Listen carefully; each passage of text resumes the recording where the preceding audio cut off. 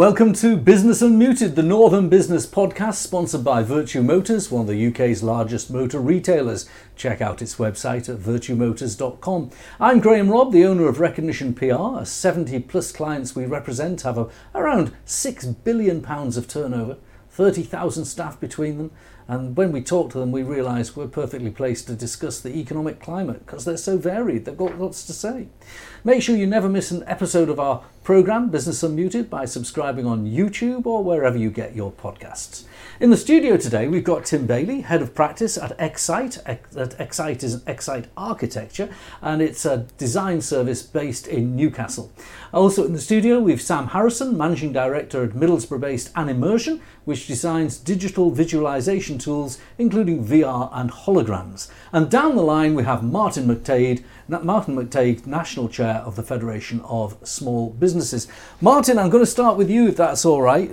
You get a holistic view of the economy from the seat you occupy, particularly from the point of view of smaller businesses.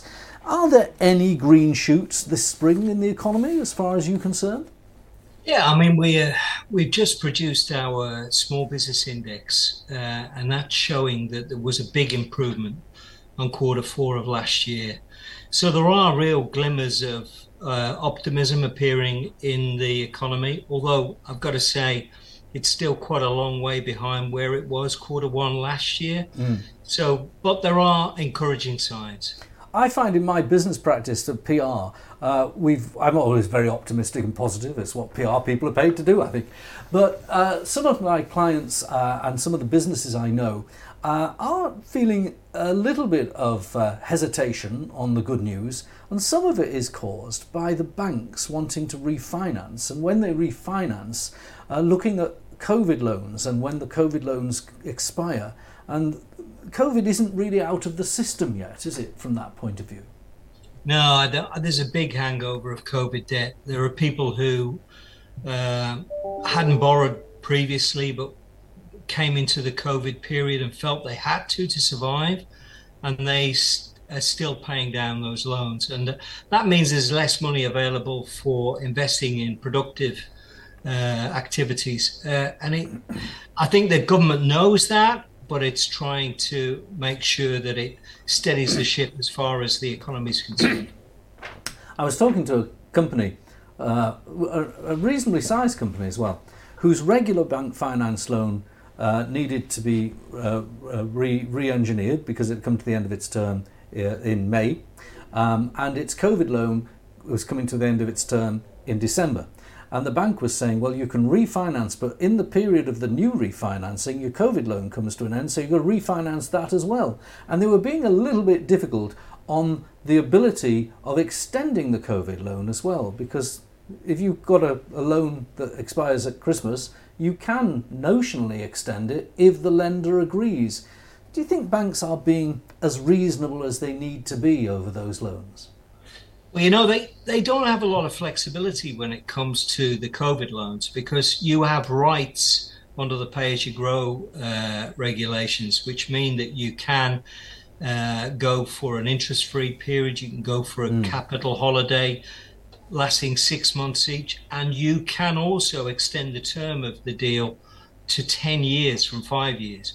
So there is a lot that you are allowed to do with or without the bank's permission. So I think you need to encourage small businesses in the Northeast to press their rights when it comes to bank behaviour. And do you help, as if you're a member of the Federation of Small Businesses, which I am, by the way, my business, not that I want to do that, I don't have a COVID loan now, but if you have a situation where you're finding it difficult to navigate, does the Federation assist? Absolutely, yeah, that's what we're here to do.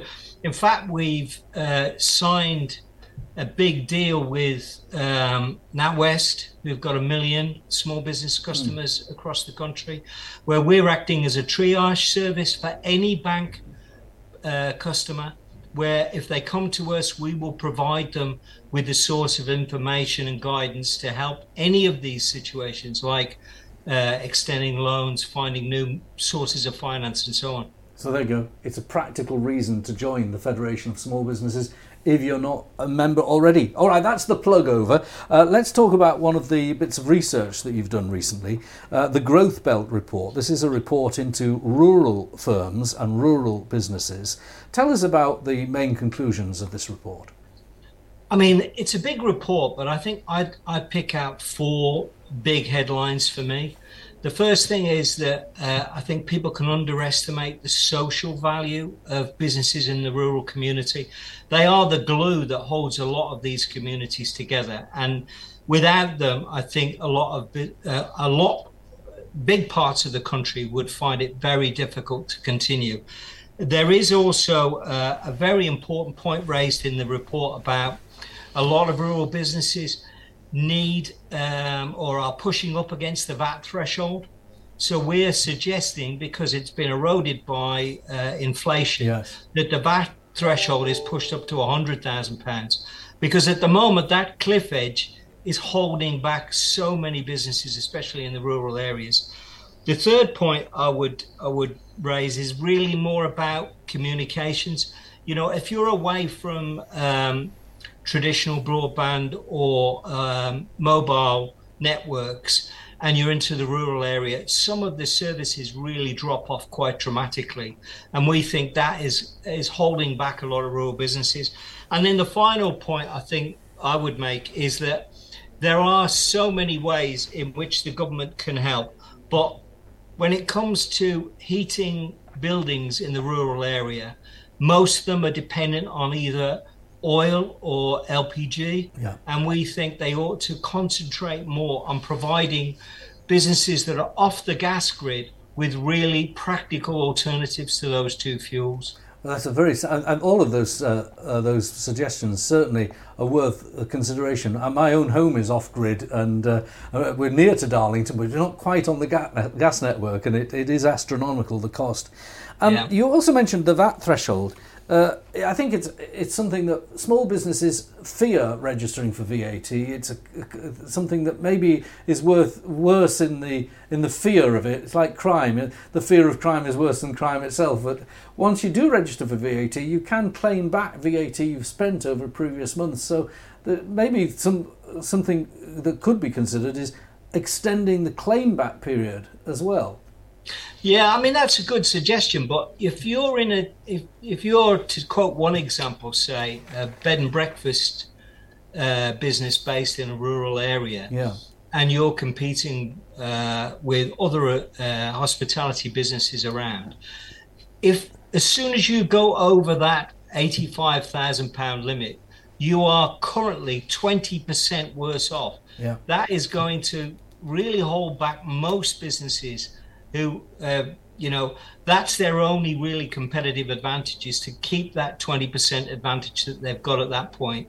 And if you're going to make that limit, if you're going to essentially erode that limit every year by inflation, that is seriously hampering the growth of a lot of small businesses. I think there are many people who would subscribe to that point of view. And I remember before I registered for VAT back in 1993, month after month I was trying to say, well, could I defer that invoice just to stop registering this month? And you get to the point that it gets a bit ridiculous. The registration threshold is too low. I think when I registered it was like £35,000 or something like that. Yeah. It was, but it was. You're right. It focuses people's attention on trying to play the bureaucracy rather than focus on their business. Yeah, I mean, you've only got to look at the graph of businesses that register turnovers between, say, I don't know, £50,000 and £1 million.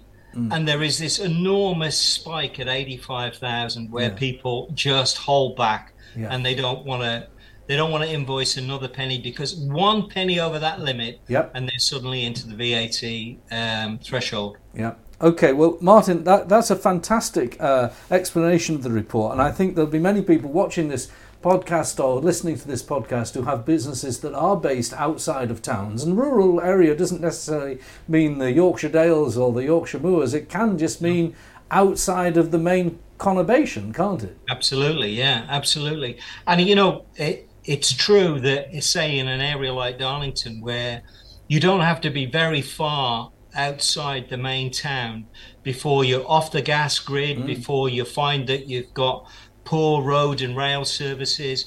And all these factors are a disadvantage for any business that's trying to establish themselves there. All right, Martin, do hold on. I'm going to talk to our other guests about other things, but we might come back to you at the end. Thank you very much. Right, joining me now, we've got Sam Harrison and also Tim Bailey. Tim, you're an architect, but your whole business is about place, and you just heard Martin there talking about place and business. A lot of your work would tend to be in urban conurbations, I should imagine.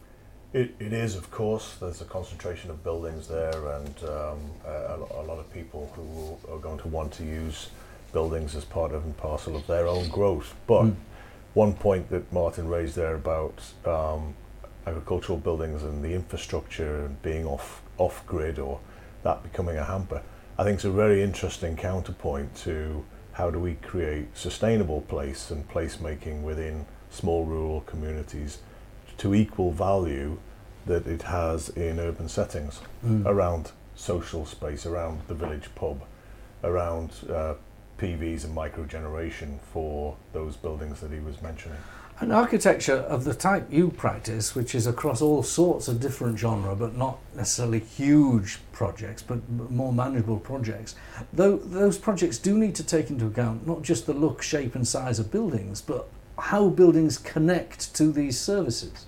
They absolutely do. The object in the air is fine and shapeable and can be a piece of sculpture, but as soon as you plug it into the ground, that's the bit that makes it work. Whether it be the outflowing stuff, waste and drainage, or the inflowing stuff, electricity or other energy forms, and where it is and its context on a street or a brownfield site or a greenfield site is really key. Now, a lot of things are driving new buildings now, not least of which is the efficiency and the carbon footprint of existing buildings. Does it make sense to build buildings new or to recycle existing? I suppose it's an old equation. What is greener? What is more efficient? What is a better use? Yeah, it's a great question. Far too complex to unwrap completely here, but I think that the sequence of questions that you have to ask is, if it exists, how can we use it and what for? How do we retrofit it so that it's as good as it possibly can be in performance terms? And then only if those two answers fail for one reason or another is new build a really good option. Of course, new build has its own place. It's fresh, it's new, it's of the age. There's lots to recommend it and be excited about. It can be identity making and all those other things. But I think in terms of the carbon agenda, looking at existing stock and how we can use it, there's an expression, long life, loose fit, which essentially means how can one concrete frame or one big warehouse building have many uses over many years. And your own practice, which is well respected in the northeast of England, what kind of projects are you finding are in the pipeline now? There's an awful lot of residential thinking, if you like, but I think key projects are around that retrofit agenda, but similarly within the heritage. So I mentioned identity earlier. Quite a lot of places rely on heritage and their cultural sort of sense of place to drive economy and new ideas. And so we're gaining a lot of work in the heritage and conservation field, quite a lot of work in the residential field, and a modest amount at current quantum in commercial change. The commercial work is interesting as well. We're sat in a building that was built in 2007. And as you walk through the door, you will look at the building differently because you're an architect, but most people walk in, it's got some glass and a bit of chrome and it's open plan and relatively modern. Yet, and I own the building, so I'm very pleased that I own this flash building. But when it comes to the energy, my goodness, the bills soar. And I look at it and I get one of the specialists in to look at energy consumption, and there's no insulation in the roof, or barely any, and it would need retrofitting. And yet the building was only built in 2007, and a house built in 2007 would be pretty efficient. It would. There's probably a latent defect in there somewhere, Graham, to be honest. But because it should be insulated to a pretty high standard at that age. My point was going to be, whether it be buildings built in 2007 or 1987, more modern buildings are not immune from the need of some retrofitting with the current climate change agenda. It's virtually true to say that every building, whether it was built last year or 10 or 15 years ago, requires some retrofit to come up to what we will need in 5 years' time. So there are very specialist and one-off projects, both in domestic and commercial markets, which have addressed that agenda. But the majority are behind the curve. Before we leave you, tell me about the technology that you're introducing to your work, because we want to generally, to one of the big themes of the business agenda at the moment, and was featured this week in a lot of the mass media, is the emergence of AI. Does AI have any place in architecture? It does, and it will. It'll force its way in, I think. So technology is very well understood in the construction industry. We call it digital construction, and it's about being able to do what are called the digital twin, create the whole building inside a machine, explore advantages of material, quantum, relationships of spaces and so on before you actually build it. You can also run a program which sequences the whole construction project, which means on site it's likely to take less time. So there's an awful lot of potential that is being used and increasingly widely used inside that space. AI, I think, brings a different dimension where what I hope its upsides are is that it's going to go to help in the red tape bonanza that is currently the planning and building regulations system. It might have downsides by creeping into creative space and defaulting to sameness, so that you have a house is a house is a house, and everywhere you want a house, it produces the same thing. So I think it's an interesting point of balance that we're in at the moment about where that might play out. All right. Well, let's bring Sam in from Animersion. Sam, AI is increasingly entering the workplace now. I run a PR firm, and I thought, well, can we use AI in any way to look at our written material? And then today it was announced that the Screenwriters Guild of America have gone on strike. And there are chat shows in America that will have no jokes tonight because the screenwriters are on strike. And one of the things they're objecting to and they want limitations on is AI writing scripts and writing jokes. It's a really interesting one, that whether or not an AI can produce an original joke would be a really interesting challenge, actually. I think there's these technologies are going to impact everything. And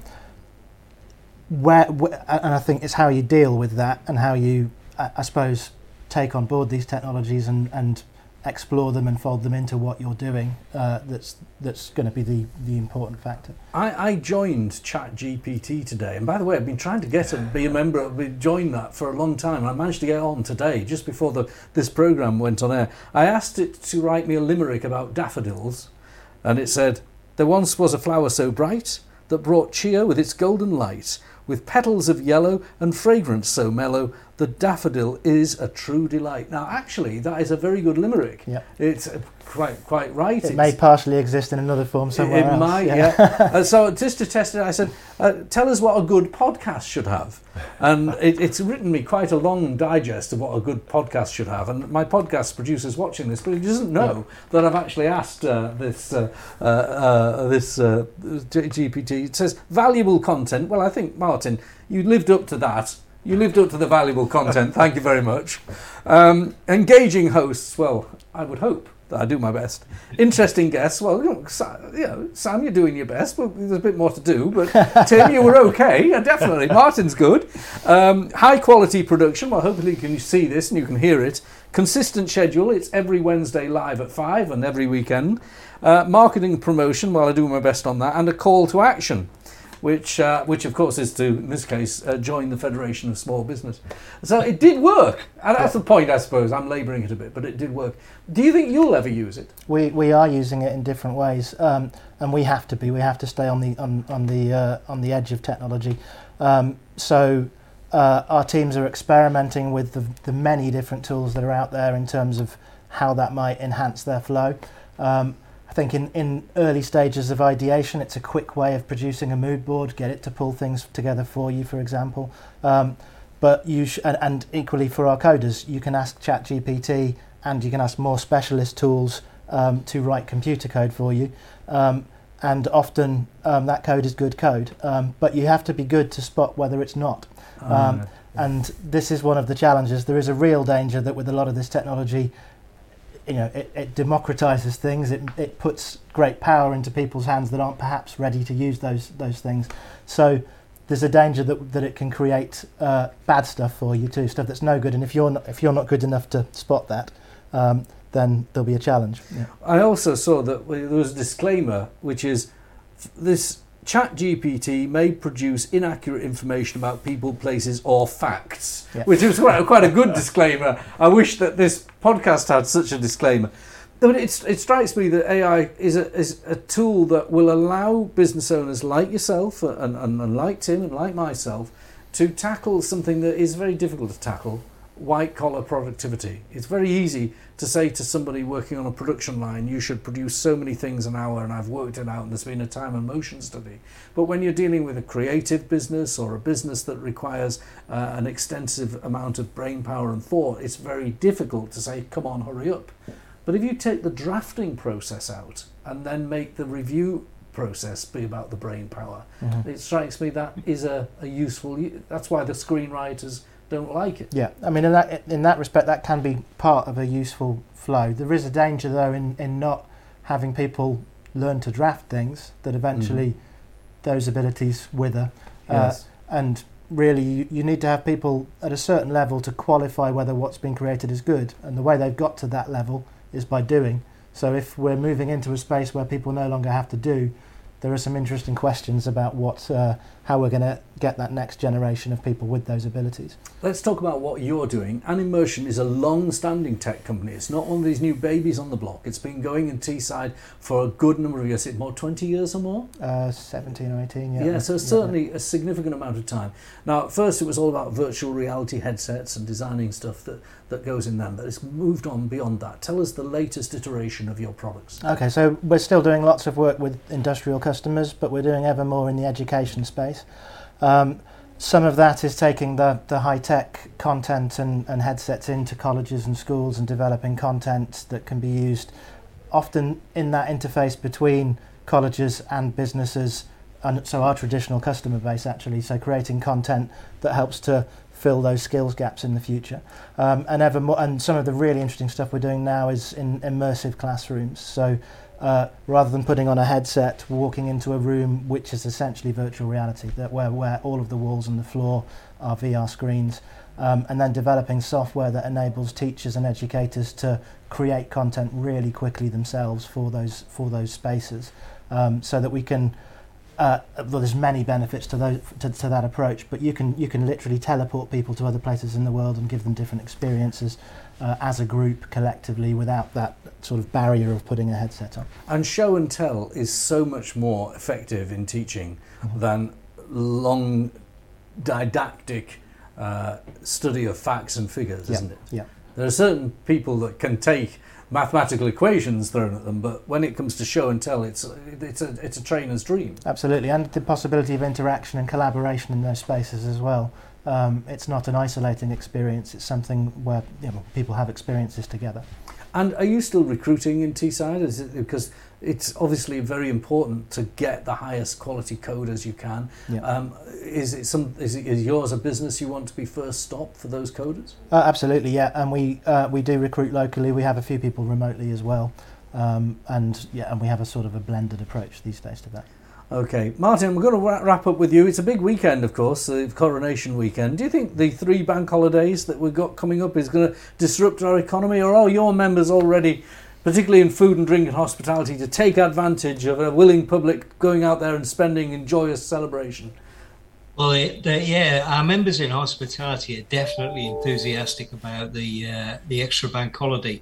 But the other thing is, I mentioned the role of businesses in the rural communities about bonding and gluing communities together, and that's got a really big hidden value. And I think this bank holiday has got a big hidden value as well, building a sense of community spirit, and that's bound to have a positive effect overall, I think, on the economy. Well, Martin, Tim, Sam, thank you for joining us. Joining us again next week at the same time for another edition of Business Unmuted, the Northern Business Podcast.